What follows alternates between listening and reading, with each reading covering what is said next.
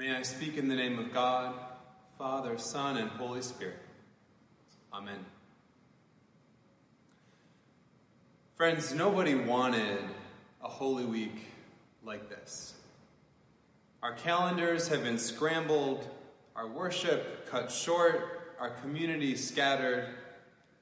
As we prepare for the holiest days of the Christian year, nobody asked for this crisis.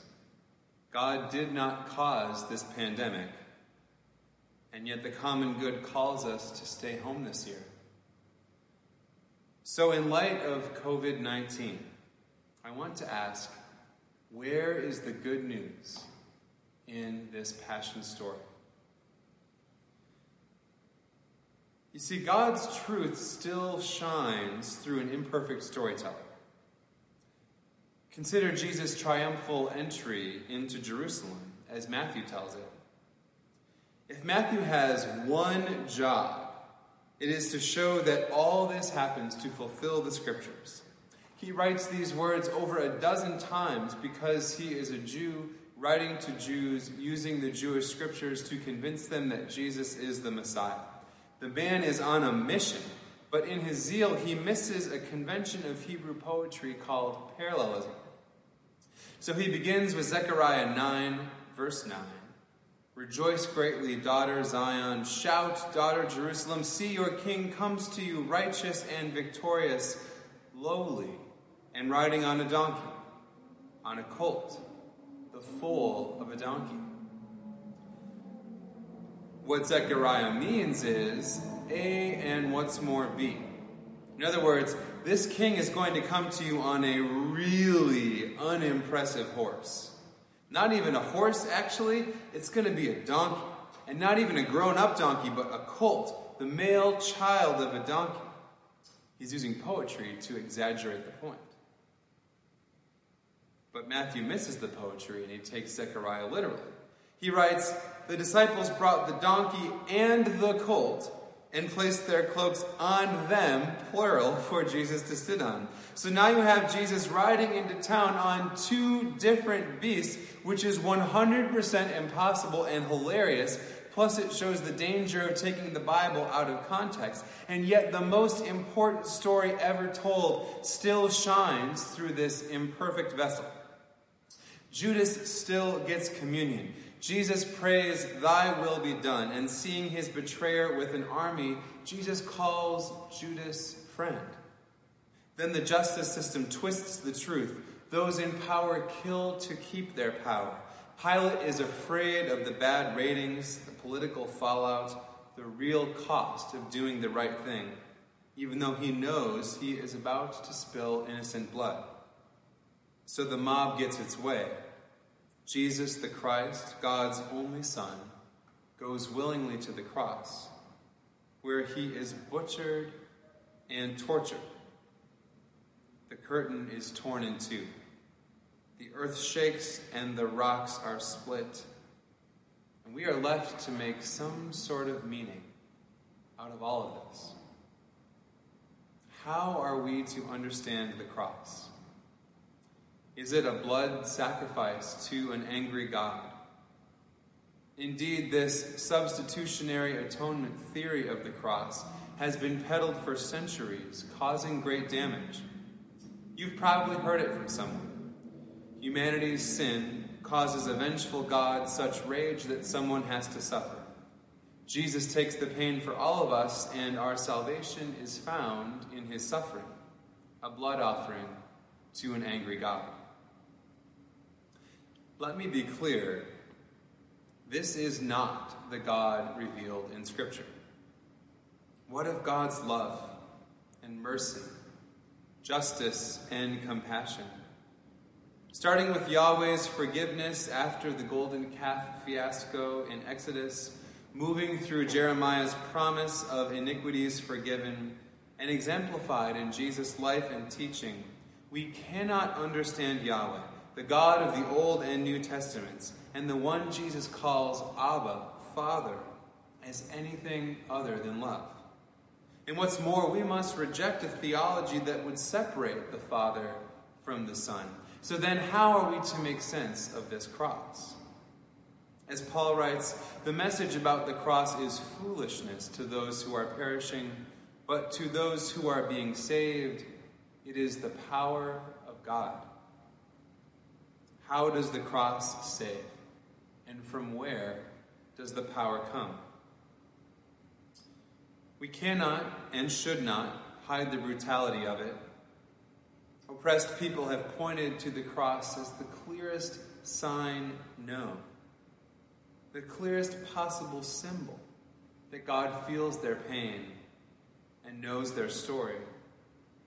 As one of my mentors, who is African American, writes, "Do not take the blood out of the cross, because my people shed a lot of it." Also, sin is our biggest problem. We miss the mark. We give in to greed over charity, self over other, fear over love. And the spirit is willing, but the flesh is weak. We are stuck in sin, and we need God's grace. We cannot earn our way to God without mercy. And the cross is the crux of God's forgiveness. Why? Theologians Karl Barth and Karl Rahner offer an exciting perspective. God keeps saying yes to the world, but the world keeps saying no to God. Hear the story. God says yes to the world in the primal blur of creation, but the world says no to God by turning away from God's will. God says yes to the world by sending prophets and sages to reveal a righteous law. As Walter Brueggemann writes of the prophet Jeremiah, God does not do these things merely out of some kind of stubborn faithfulness, but out of deep, wounded love and profound grief that have moved God beyond anger to tender caring, and most importantly, to forgiveness. We realize with Dr. King that there can be no deep disappointment where there is not deep love. Then in the fullness of time, God so loves the world that God says yes again and sends his only Son for the sake of the world. But the world keeps saying no, this time to Jesus. We scorn and challenge him and ultimately say no in the strongest possible terms by putting him to death, even death on a cross. Yet in the midst of all of this, still, God waits for a yes from the world. This is where and how the cross saves. Jesus, God incarnate, intercedes on our behalf. Jesus says, "Father, forgive them, all of them, everybody, all the time, for everything, for they know not what they do." And because Jesus is fully human, incarnate in this world, finally the world can say yes back to God, and so all is forgiven, and the cross becomes the ultimate symbol of grace. But there's more to the cross's power. Arms outstretched from across a cold, lonely stone, Jesus looks at the stone walls of Jerusalem. And past there he sees the valley of the shadow of death and all the roads that lead to Rome. He sees the worst of the domination system. Indeed, he feels its pain in his body. He stares it down. He exposes it, and ultimately he rejects it.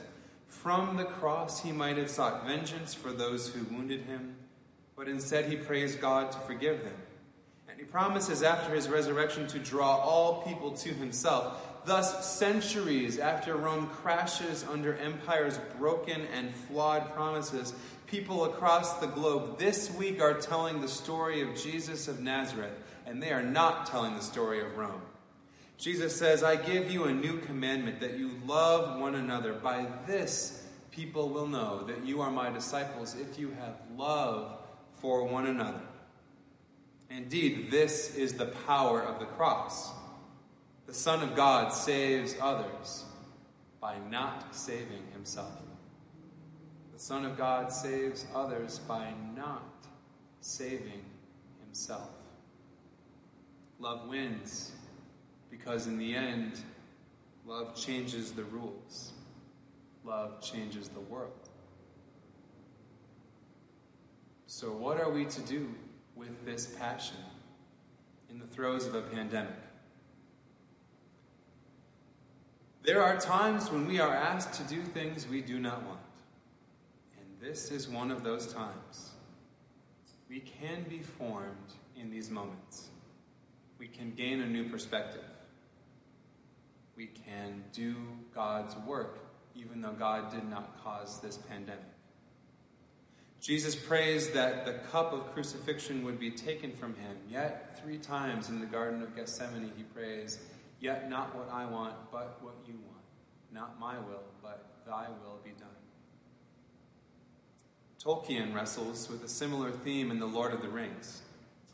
Frodo pleads with wise old Gandalf, "I wish the ring had never come to me. I wish none of this had happened." And Gandalf replies, "So do all who live to see such times. But that is not for them to decide. All we have to decide is what to do with the time that is given to us." I don't know about you, but this is not the Holy Week I wanted. I wanted to be with you, to celebrate with you, to get back to normal. But as Dave Hollis has said, in the rush to return to normal, may we use this time to consider which parts of normal are worth rushing back to. Yes, there is the new perspective. So much has fallen away. What needs to be built back up? What needs to be left behind? When everything we thought we could count on, calendars and stock markets and the kids going to school, when all of that crumbles, that is precisely the time for us to be the church, all sorts and conditions of saints, to proclaim the power of love that Jesus shows from the cross when all around us is sinking sand. On Christ, the solid rock, we stand, proclaiming that God is good all the time, that God is trustworthy, and that God has work for us to do. Hallelujah anyhow. And amen.